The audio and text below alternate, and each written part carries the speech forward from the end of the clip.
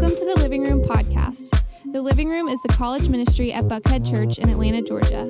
For more information, you can check out the Living Room ATL on Instagram. Thanks for listening, and we hope you enjoy this talk.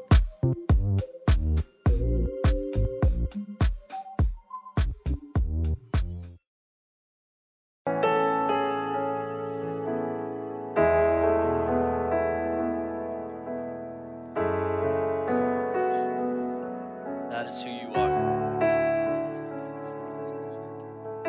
It's who you still are. The waymaker. You're the miracle worker. You're a promise keeper. You're a light in the midst of darkness. That's who you are. God, we're clinging to that tonight. Every single day. You're our only hope, who we're trusting in, who we're anchoring our lives in. God, we need you. We need you. Trisha, thank you so much for leading us in that. This week, I came home, and Tuesday morning is usually my time with my daughter, because my wife's with her all Monday and Monday night. So Tuesday morning, I try to come in a little bit later, and I was at home, and Willow, my daughter, she's 2, she sometimes tunes in on Monday nights, or the Tuesday mornings, I'll be like playing it back, and she'll kind of just be listening in, to which I actually didn't think she was listening in, but last week on Tuesday, we closed with that song, and Latricia and Julius kind of let it out, and Willow's playing over on her little play mat area last Tuesday morning, and all of a sudden I hear her saying some words, but she doesn't say a lot of words right now because she's 2 years old. And I kind of lean a little bit closer. I didn't want her to know that I was like listening, but I started listening. And as I got closer, I could hear that she was saying those words. She was literally saying, "That is who you are," in her little voice. "That is who you are." And it hit me, man, whether you're 2 years old or 22 or 52, that's truth that gets you through this life.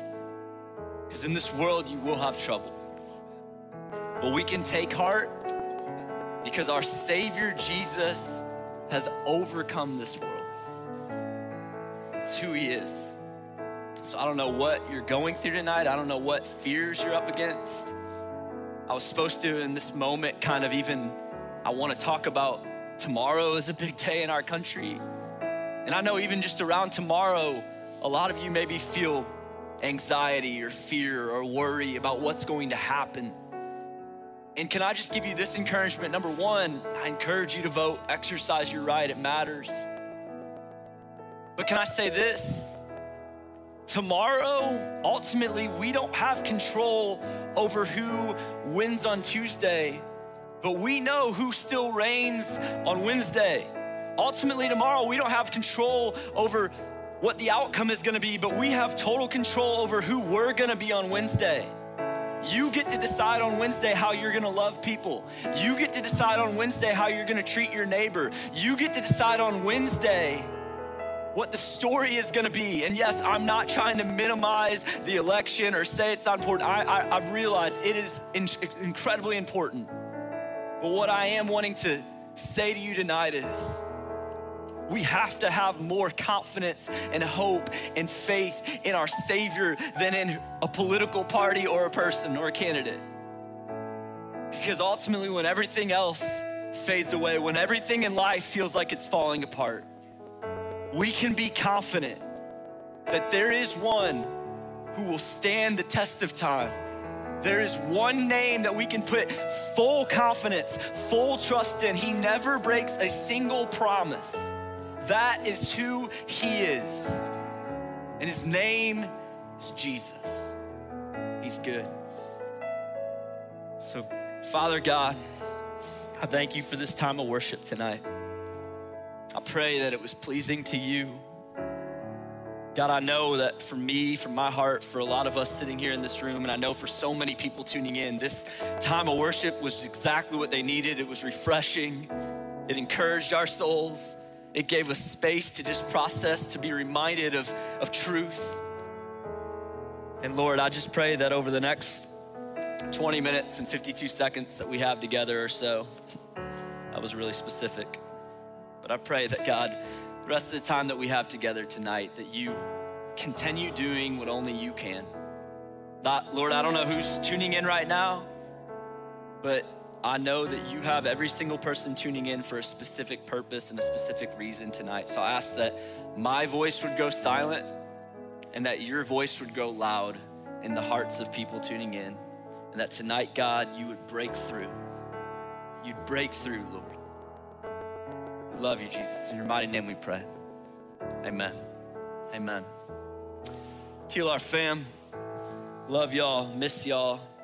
I'm gonna grab this chair over here for a second, family, so if the camera might not be able to follow me, I'm so sorry. Oh man, that kind of sounded like like thunder or an earthquake or something when I ran, but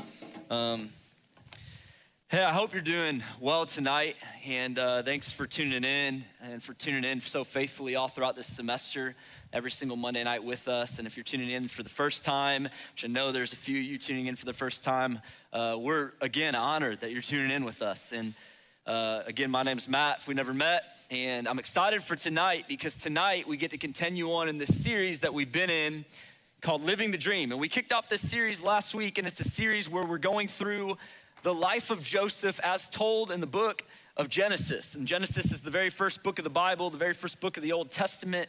And if you've ever read the story or heard the story of Joseph, you know that the story of Joseph is a pretty crazy story. Like at times it's pretty unbelievable, like literally hard to believe. And last week we kicked it off by kind of talking about the beginning of Joseph's story that's recorded in Genesis chapter 37. And we talked about how Joseph is one of 12. He has 11 brothers, and he is not the youngest, he's the second youngest, but while he's not the youngest brother, he is absolutely the favorite. And Joseph's father, Jacob, he didn't hide this either. Like he made it known that he loved Joseph the most, that Joseph was his favorite child. In fact, he took it so far that Jacob gave his son Joseph this colorful, ornate robe that Joseph would wear. And so obviously Joseph's brothers recognized this. They recognized that Joe was the favorite. And they were like, man, we don't like this. Like, we don't like you, Joseph. And so they hated him. But then it goes on. The story gets a little bit worse. And one night, Joseph has these dreams. He has two pretty specific dreams. He's not sure exactly what they mean at the time, but he knows that they're significant. And so Joseph decides that he's gonna go out the next day when he got a chance, and he was gonna go tell his brothers, his 11 brothers, about these dreams. So he goes out into the fields and he tells his brothers about these dreams, and he's like, hey, here's what dream number 1 was, here's what dream number 2 was. And essentially both dreams were saying that his 11 brothers were one day going to be bowing down to him. And so obviously his brothers weren't super excited to hear this. Like they're like, Joseph, we already hated you, but now like we can't stand you. And so they said they couldn't speak a single kind word about him. And so now his brothers are like, look, Joseph has taken it to the next level. Like we gotta do something. We gotta get rid of this guy. Like we can't go on anymore like this. And so a day came where Joseph was sent out into the fields by his father Jacob to go check on his brothers. And as Joseph was going out into the fields, his brothers see him coming and they're like, this is our opportunity. This is it. This is perfect. Let's kill him. Let's take him out. And so that was the plan until one of the brothers, Reuben, was like, hey, let's not kill him. Let's figure out another plan. Let's throw him down into the pit and we'll figure out something else. Like, what do we get if we kill him? And they're like, good point. And so Reuben was like, hey, how about this? How about instead of killing him, our own brother, we just sell him into slavery? So Joseph's brothers were like, that's a pretty good idea. And so they actually sell their brother, Joseph, into slavery to a group of people called the Ishmaelites for $200. They sell their own brother into slavery for $200. And as we talked about last week in part 1 of this series, that setback in Joseph's life was actually just a setup. The setback was a setup. Because even though Joseph may not have realized it in the moment, God was gonna use this huge setback of being sold into slavery as a setup to prepare Joseph for what God wanted to do in and through him. And we talked about how the same can be true in your life, that every setback you go through in life can actually be a setup. Because God can use anything, even the worst situation possible, to prepare you for whatever it is that he wants to do in and through your life. And so I wanna fast forward the story just a little bit to get us where we need to go tonight. And I'm just gonna kind of catch you up really quick and use my Bible as a reference to tell you what happens. So you fast forward, and in Genesis chapter 39, Joseph eventually gets to Egypt. He's sold to the Ishmaelites, he's sold into slavery, and Joseph finally gets to Egypt, and the Ishmaelites sell him to this man named Potiphar. And Potiphar works for Pharaoh, who is the most powerful man in the land. And Potiphar is an official, he's the captain of the guard, it says. And as Joseph was sold to Potiphar, it says that the Lord was with Joseph. In Genesis 39, verse 2, we don't have it on the screens, but it says the Lord was with Joseph so that he prospered. Joseph found favor in the eyes of Potiphar, and Potiphar put him in charge of every single thing in his household. So Joseph now had a ton of responsibility, a ton of authority. And it goes on, and it says that Joseph was well built, probably looked a little bit, maybe something like, I won't go there, I'm kidding. But Joseph was well built and he was handsome. And so eventually Potiphar's wife starts to recognize Joseph. And she's like, hey, like, let's get together. And so she invites Joseph to come sleep with her. But it says Joseph refuses. But the story goes on, and it says that day after day, Potiphar's wife kept trying to come on to Joseph. She kept trying to entice and seduce Joseph to come sleep with her, to come to bed with her. And Joseph, time after time after time, refused time and time again. So much so to the point that eventually Joseph runs away. Like he runs, he's like, no, I will not. And so Potiphar's wife gets so upset, she's so embarrassed, she's so angry with the situation with Joseph that eventually she frames him, and she takes part of his cloak, and she goes and she says, Joseph tried to come at me. And so obviously Potiphar catches wind of this. He hears this news, he hears this report, and Potiphar is angry, he's infuriated. And so Potiphar throws Joseph into prison. And this is where the story picks up tonight in Genesis chapter 39, beginning in verse 20. Check this out. It says, but while Joseph was there in the prison, the Lord was with him. He showed him kindness and granted him favor in the eyes of the prison warden. So the warden put Joseph in charge of all those held in the prison, and he was made responsible for all that was done there. The warden paid no attention to anything under Joseph's care because the Lord was with Joseph and gave him success in whatever he did. So we should see a theme starting to kind of arise here in the story and life of Joseph, that everywhere Joseph went, he found favor. Everywhere Joseph went, he found success. And so here Joseph is given favor, he's given authority, he's put in charge of all the prison. And then a couple days go by, or we're not sure exactly how long goes by, but some time goes by, and eventually Joseph finds out that there's these other two guys, the chief cupbaker and the chief baker, two guys that I'll explain what that means here in a second, that they're put into prison with Joseph as well. They somehow offended Pharaoh. And so they come into the same prison where Joseph is. And we go on, Genesis chapter 40, just fast forward a little bit. It says, when Joseph came to them, these two guys, the next morning, he saw that they were dejected. So he asked Pharaoh's officials who were in custody with them in his master's house, why do you look so sad today? We both had dreams, they answered, but there's no one to interpret them. Then Joseph said to them, do not interpretations belong to God? Tell me your dreams. So these two guys, one who is the chief cupbearer, that means that job he would have been the one that would go to Pharaoh, and before Pharaoh would take a drink of anything he was drinking, the cupbearer would take a drink first to make sure it wasn't poison. Sounds like a real dream job, right? Like that's the job everyone wants. Like, let me just test to make sure it's not poison. And if it is poison, then you'll have to hire a new cupbearer, I guess. I don't know. And then there's the chief baker. That's the guy that obviously is the chief baker. He cooks the food. And so these two guys are like, Joseph, we're upset because we've had these dreams, but no one can interpret them. And Joseph was like, hey, good news. I think I can. And so Joseph goes, and the cupbearer tells him his dream first. And Joseph's like, hey, here's what your dream means. Within the next 3 days, Pharaoh is gonna restore you back to your position. You're gonna be good. You're gonna be out of here in no time, and you're gonna be right back to where you were. So obviously the cupbearer is pretty excited about that. And Joseph goes on, Genesis 40, verse 14. This is his response. He says, hey, listen, but when all goes well with you, remember me and show me kindness. Mention me to Pharaoh and get me out of this prison. I was forcibly carried off from the land of the Hebrews, and even when I have done nothing to deserve being put in a dungeon. So Joseph's like, hey, listen, here's all I ask of you, cupbearer. Like, when this happens for you, when you're out of here in 3 days, I want you to tell Pharaoh my name. Like, just tell him about me, just a quick mention so that I can get out of here because I did nothing to deserve actually being here. And the cupbearer probably was like, cool, man, like I got you, don't worry about it. If that happens, like we'll be good, Joseph, you're my guy. Well, then the chief baker comes and he's like, hey, can you tell me what my dream meant? Like, come on, like give it to me. And then Joseph listens to the chief baker's dream and he's like, hey, I'm so sorry, but this is what your dream means. Within the next 3 days, Pharaoh is gonna kill you. Yeah, you're gonna be executed. It's not gonna go well.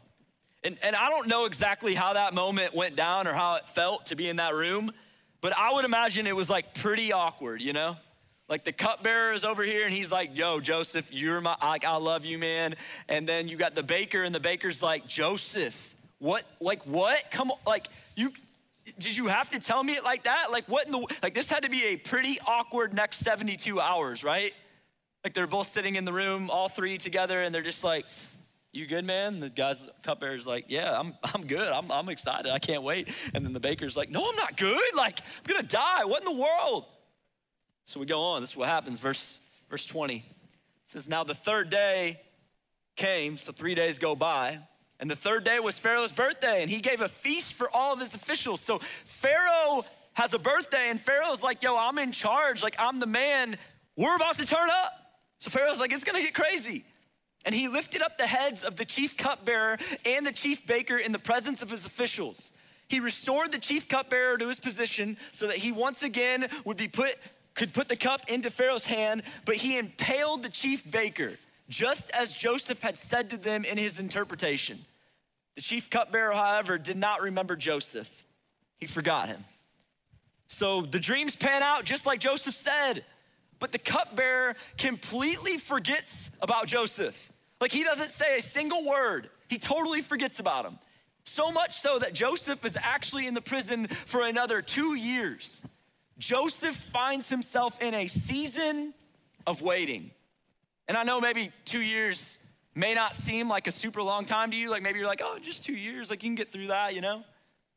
But 2 years when you don't know where the end is, when the end's not in sight, when you don't know how long it's going to be, 2 years can feel like a really, really, really long time. So you can imagine Joseph is just sitting in that prison thinking, I'm never going to get out of here.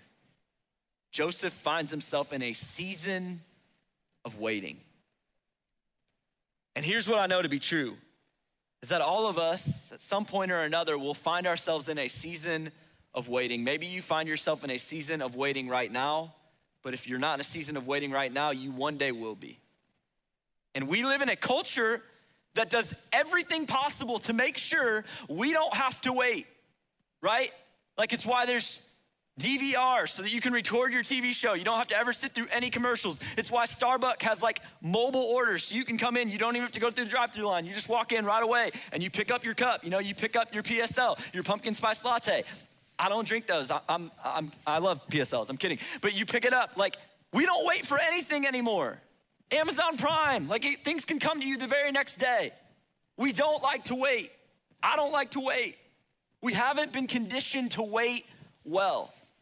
As a matter of fact, some of you are so sick and tired of waiting. Like some of you are like, Matt, honestly, I'm just done waiting, bro. Like I'm done waiting to graduate. Like I'm over it. I just want to be done with school. Some of you are like, I'm done waiting trying to figure out my future. I wish I could just know where I'm gonna be, like where I'm gonna live, what my job's gonna be. Some of you are so done working at the job you've been working at. You're like, I'm not making any money. I'm not getting any respect. Like no one treats me well. I don't wanna work these terrible shifts anymore, these terrible hours. I don't wanna do it, I'm over it. Some of you are just tired of waiting for your parents to try to figure it out. And you're like, I wish they could just get along, figure it out. Because I'm tired of going home on Thanksgiving and Christmas break and summer break and having to be in the middle of all this. Some of you are tired of being single. You're done waiting. You don't want to be single anymore. Like, I'm over it. And waiting can cause us to feel super frustrated, can cause us to feel anxious and worried. It can cause us to feel discouraged. Like, waiting is not what we want in life, right? Like, you and I, when we find ourselves in season of waiting, generally we're not like, this is awesome. No, we're like, no, I'm over this. I don't want to wait any longer. It feels like I've been waiting forever. And so here's the question I want to lean into in the final few minutes that we have together tonight. What do you do when you find yourself in a season of waiting? What do you do when you find yourself in a season of waiting? Not if you find yourself in a season of waiting, because at some point in your life, you are going to find yourself in a season of waiting. So what do? Do you just accept it and say, man, this is just how life is gonna be. I'm just gonna be frustrated. I'm gonna be anxious. I'm gonna be discouraged. Like, I guess I just gotta get through it. What is it that you do when you find yourself in a season of waiting? And I just wanna suggest to you tonight two things. I think there's two things that you and I have to do when we find ourselves in a season of waiting, if we want to wait well and if we wanna make the most of it. I think the things we need to do when we find ourselves in a season of waiting is this. We need to worship and work in the waiting. Worship and work in the waiting. And when I say worship, I don't just mean singing songs. Like, yes, that's an aspect of worship, but worship is a whole lot more than that. I'm talking about the actual true sense of the word, which is giving yourself in service to God. Laying down your entire life as an act of worship to God, to say, God, I am laying down my own desires and I'm following yours. Every part of my life is a response to you. Every part of my life is worship to you. Worship and work. And I don't just mean work like with your hands. Like, yeah, that's a part of it. Like, be the best student you can be. Be the best waiter or waitress that you can be. Like, do your best in every area of life, but also work on yourself. Like, work on your character. Work on your integrity. Work on the things that you're struggling with. Allow God to work in you in the season that you're in. I want you to worship and work in the waiting. Worship and work in the waiting. Joseph worshiped and he worked. Joseph didn't grow bitter. He never lost faith that God was with him. Joseph, when he was back in Potiphar's house, the main reason that he didn't sleep with Potiphar's wife, it wasn't because he didn't think she was attractive. No, I'm sure he thought she was very attractive. Joseph said, why would I sin against God? That was his response. He's like, why in the world would I ever sin against God? I'm not gonna do that. I'm gonna trust God. I'm gonna be faithful to God. When Joseph was in the prison, he was the most responsible prison attendant that the prison warden never had, which is why he gained influence. When Joseph was in Potiphar's house, he was the best servant he ever had. Joseph worshiped and he worked in the waiting, and I think you and I can do the very same thing in our life. We can worship and work in the waiting.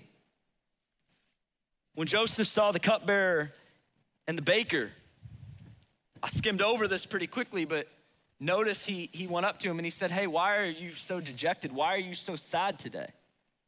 Now, I don't know about for you, but if I'm in prison for something that I didn't even do, I'm gonna be like, hey, why are you sad?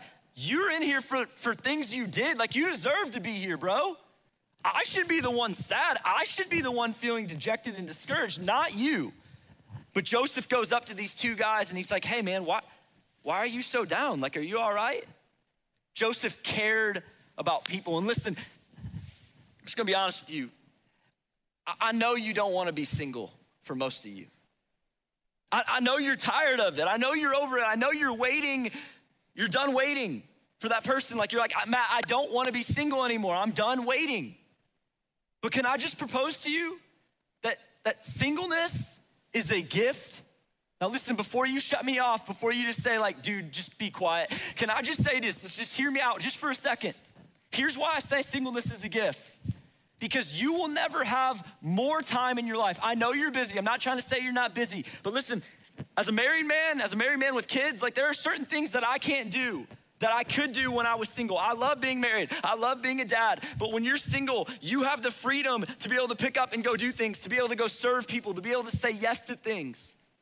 What if you viewed this season of singleness as a gift and said, man, I'm gonna make the most of this season. I'm gonna allow God to work on me in this season to help me become the person that I need to become. I know you're tired of waiting tables. Like you're over it. You don't want to wait tables anymore. You're like, Matt, I don't want to do this job. But what if you said, hey, in this season, God wants to do something in me. He wants to prepare me for wherever it is he wants to lead me. And what if you said, I'm going to be the absolute best waiter or waitress that I can possibly be. And I'm going to make every person that I interact with, I'm going to make this the best experience of their day. Like I'm gonna try to make every person feel valued. I'm gonna try to encourage every single person I see. I know you're tired of going to class. I hear it all the time. Man, I'm tired of school. I'm ready for break. I get it. Who likes listening to lectures and doing homework and writing papers and then getting grades that you don't feel great about? Some of you don't know what that's like. I definitely know what that's like. And you're like, I don't like this. I'm over it. I get it. I'm in school right now. I'm in seminary right now. And there are times I'm learning about God. I'm learning about the Bible. But there are times where I would say to you, I'm over it. I don't want to go to class anymore. I don't want to listen to this lecture. I don't want to write this paper that's due tomorrow night at midnight. Literally, that's what I'm saying right now. Like I have a paper due tomorrow night at midnight. I don't really want to write it. But hey, we got to stop saying that. It's okay to feel that way. I'm not trying to say you shouldn't feel that way. But you know how many people would be so grateful to be able to be in class? You know how many people would be grateful to get an education, especially a college education?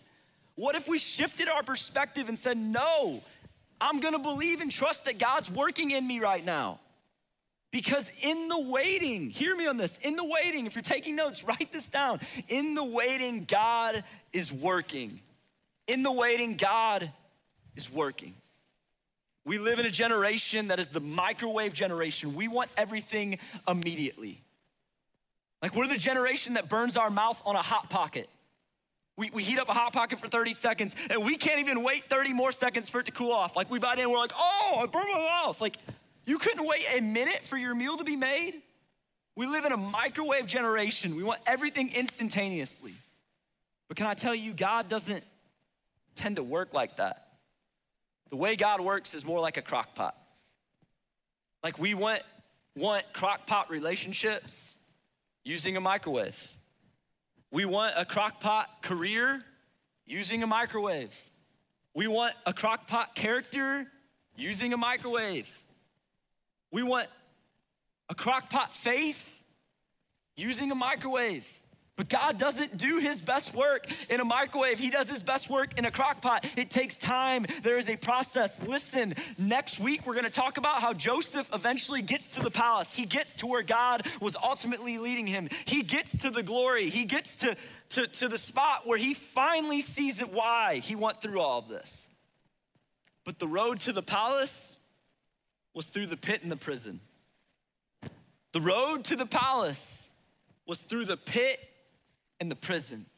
God used the pit and the prison to prepare Joseph for where he was leading him. And God will do the same thing in your life. A wait time doesn't have to be a waste of time. In your life and my life, a wait time does not have to be a waste of time. The only way a waiting time is a waste of time is if you're so focused on what's next, what you hope will come, what you want to see happen, that you fail to see what God is doing in the here and now. That's the only way that a waiting time is a waste of time, is if you're just so focused on what's next that you completely miss out on what's right now, right in front of you. And listen, college is a season of life where you are preparing for things to come. You're looking ahead at things to come. People are constantly saying to you, hey, what's your plan? What's next? What are you looking at? And it can be hard to not focus solely on what's next. But I'm telling you, if you just focus on what's next, you're gonna miss out on the here and now. And this waiting time is maybe actually gonna feel like and maybe actually be a waste of time. But a wait time is not a waste of time if you say, hey, I am looking at what's next. I'm preparing for what's to come. But man, I am gonna be focused on the here and now because I believe that God is working in the waiting. I wanna close tonight with this. Paul mentioned that this has been a tough week for our family. And two people, some of you might know well, passed away tragically. Grant Godby and Mary Drayton, his wife. And Grant and MD are two of the best people I've ever interacted with. And last Monday, when we had an amazing night here at the living room, at the end of the night, Grant and MD and everyone that was on the stage and everyone that was part of the production team, they all stayed. Like we ended the stream, and then right at the end of the night, everyone stayed in this room. And the reason why they stayed in this room is because there's this ministry out in San Bernardino, California, that is going through a tough time. It's this ministry that serves underprivileged teenagers. And this ministry said, hey, is there any way you guys could record a special worship set just for us? It would really help us. It would really encourage us. And so the whole crew said, yeah, absolutely. They did it completely for free. Didn't get paid anything for it. And so they all stayed. They're tired. They just worshiped their hearts out. And they all stayed and they did the exact same worship set again with just as much passion, with just as much anointing. It was amazing. I stood in here and I worshiped again for the next 20 or 25 minutes with them. And at the end of it, they all got together on this stage and they got in a big circle and they all prayed that this worship would encourage this ministry out in California. And they all thanked God for this night. In fact, I got up here on the stage because I was so mind blown, in awe of what I had just seen and experienced. I got up here on this stage and I snapped a picture. In fact, I want to throw the picture up on the screen just for a second. Check this out. The two people in the back here, behind the girl with the two hands, Maddie, two people right behind her, over her right shoulder, that's Grant and MD. Grant laying down on his back, exhausted in the best way possible. And MD, his wife, right next to him, with her palms up, surrendering to Jesus. And here's what I want to say about that. Grant was on stage that night, pouring out his heart to Jesus, worshiping with Jesus with everything he's got. And MD was in the back, running lyrics, making sure everything goes smooth. That was last Monday. Tonight, both of them were supposed to be here serving on their 1-year anniversary. And here's what I know to be true and what I have faith in. That tonight, Grant and MD are in heaven worshiping Jesus face to face. Last Monday, they're here on this stage worshiping Jesus here on this earth with everything that they got. A week later, they're in heaven and they're worshiping Jesus face to face. Just a couple weeks ago, I remember having a conversation in the back of this room here at Buckhead Church with Grant, and Grant was telling me about some things that he was looking forward to, some things that he was hoping would come. He was telling me that he was in a season of waiting. But can I tell you what Grant and MD both did while they were in a season of waiting? They worshiped and they worked. They worshiped God with every aspect of their lives, and they worked. They did what they could do. They allowed God to work on their lives. And here's the challenge that I want to give to you tonight. For some of you, you need to know that there's hope for you. You know why Grant and MD were so willing to worship and work? Because they knew who they were worshiping. They knew who they were ultimately working for. For some of you, you aren't just waiting for a job. You're waiting for something that's gonna give you fulfillment. For some of you, you're not just waiting for a relationship. No, you're waiting to try to find hope for your future. I can't guarantee you that all the circumstances in your life are gonna work out just the way you wanted them to. I can't guarantee you that the wait is gonna ultimately lead you to your dream job, or that the wait is gonna lead you to find the perfect husband or the perfect wife. I can't guarantee you any of that, but here's what I can tell you. The wait when it comes to hope, the wait when it comes to peace, the wait when it comes to purpose, the wait when it comes to all the things that you're ultimately looking for in your life, the wait is over. You can call it off because it's already here. It's a person named Jesus. Grant and MD understood that. And there's someone tuning in tonight that you can finally breathe and say, I don't have to wait anymore. Jesus, you're it. I found what I'm looking for. And maybe you're saying, well, how? How does that happen, Matt? It happens really simply. You just say, Jesus, I want to put my faith and trust in you. I believe that you died for my sins and you rose victorious so that I could have life here and now, so that I don't have to keep waiting and keep searching for the things that I'm ultimately looking for in life, but I can know my identity. I can know my purpose. I can know where peace is found. I can know that when everything else in this world is spinning out of control, I can still worship. I can still say that you're good. How could these people on stage tonight sing those words in the midst of so much heartbreak, in the midst of a tragedy? Because they know where their hope is found.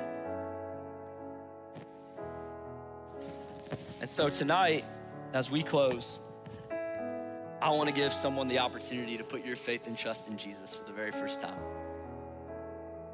And here's what's cool. If Grant and MD were in this room tonight, I know for a fact that they'd be ready to celebrate and lose their minds in this moment.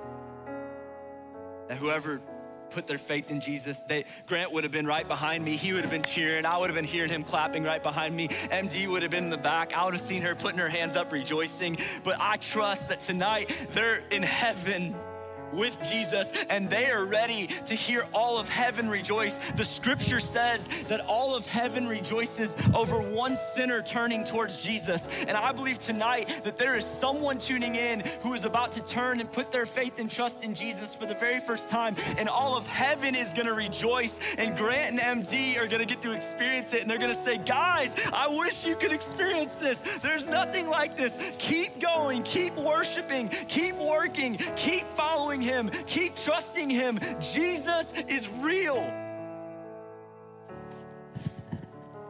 So if that's you tonight, I just want you to say this prayer with me. Just say, Heavenly Father, I confess that I'm a sinner in desperate need of a Savior. I believe that you sent Jesus Christ to die on the cross for my sins. And I'm choosing to place my faith and trust in Jesus' death and resurrection. And I want to follow Jesus from this day forward the best way that I know how. In Jesus' name we pray. In Jesus' name we pray. Amen. If you just prayed that prayer for the first time, I'm going to open up the chat right now. And I don't know who you are, but if you just prayed that prayer for the first time, I'm just going to invite you.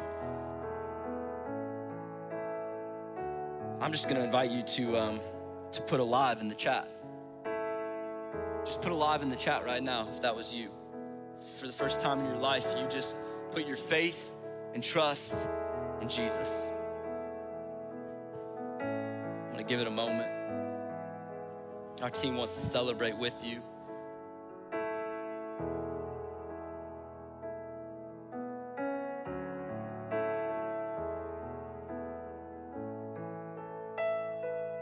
You can also text alive to 89800. Our team will respond to you. We want to celebrate with you. I'm believing that even if we don't see it right now, that there's someone tuning in right now, there's someone tuning in on the playback who is putting their faith and trust in Jesus for the very first time. I'm believing that God redeems all things for good, and that even this tragedy, God can redeem it for triumph.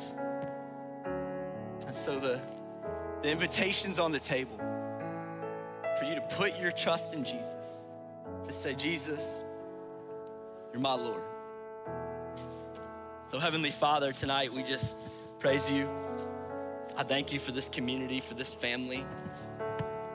God, I believe that there are people tuning in tonight who are finding faith in you, they're finding hope in you, they're finding life in you. And God, would you continue to encourage our souls, even as we walk through tough times in life, even as things sometimes seem crazy in our country and unsure, uncertain. God, would you remind us that you're in control?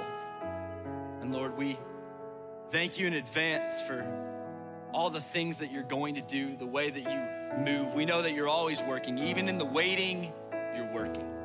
And you're good. And it's who you are, Jesus. It's who you are. It's in your mighty, mighty name we pray tonight. Amen. Amen. Thanks for listening, and we hope you enjoyed the message. If you want to stay connected, follow us on Instagram at The Living Room ATL. Remember, TLR fam, we love you, we're for you, and we'll see you next time.